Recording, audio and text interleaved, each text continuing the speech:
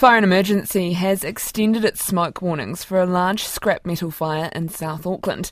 The blaze in Favona has been burning since midnight and involves a 10-metre high pile of scrap metal. This is the third fire at the Sims Pacific Metals in the past few years, with fires in 2017 and 2018. Phil Larcombe is Fire and Emergency's incident controller, and he joins me now. Kia ora, the fire is contained but not extinguished. How long will it take to put it out? Yeah, kia ora, good afternoon. We've contained the fire to the location, and we've had some really good headway in the last hour or so with repositioning some of our resources on site and working with management to help break down the pile that we're dealing with. We are still looking at this sort of continuing through the afternoon and potentially overnight. It will take a fair bit of effort from ourselves and the management on site to fully extinguish. Why is it such a hard battle to win?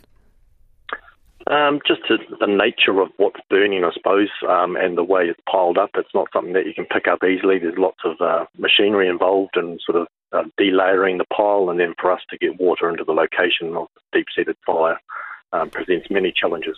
Can you just further break down what is known to be burning at the moment? Yeah, so it's a scrap metal recycling plant, which, anything that's made of metal pretty much ends up here, from car bodies to roofing iron to scaffolding poles and anything you might find around your house or in a commercial setting. So mixed with everything, it is a big pile of that, and it hasn't been through the shredder yet, so it's sitting there ready to be shredded and then taken to the next process. Is it toxic? What kind of impact is this having on the people in the nearby areas? Yeah, I suppose the best answer to that is all smoke is toxic, like we talk about with house fires, etc. Smoke is toxic. It is unburnt products of combustion. So, keep away from the smoke if you can. Limit your exposure to it by shutting windows, etc., turning off air conditioning systems that may be drawing air into your homes or businesses. But, do what you can to keep away from the smoke at this stage. You will see the smoke column throughout the rest of the day while it's still daylight, sort of ebbing and flowing as we make gains, and then one step forward, two steps back at certain times. And then we are in a positive situation at the moment where the pile is rapidly sort of being made smaller by the efforts that we're working on. What's the wind doing? Is that hampering efforts here?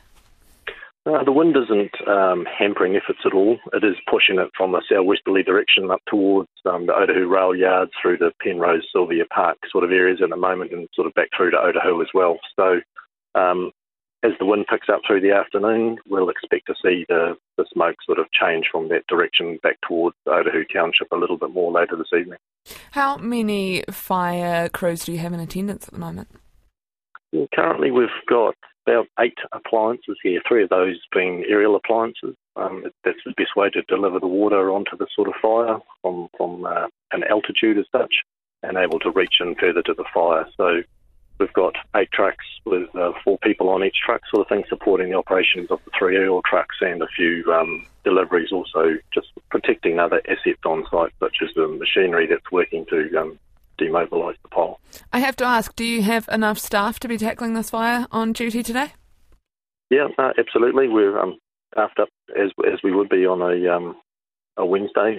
No problems there. I know the rest of Auckland's fairly busy at the moment, so the crews here, we're making sure we're refreshing them as required on the fireground. And all trucks are working properly?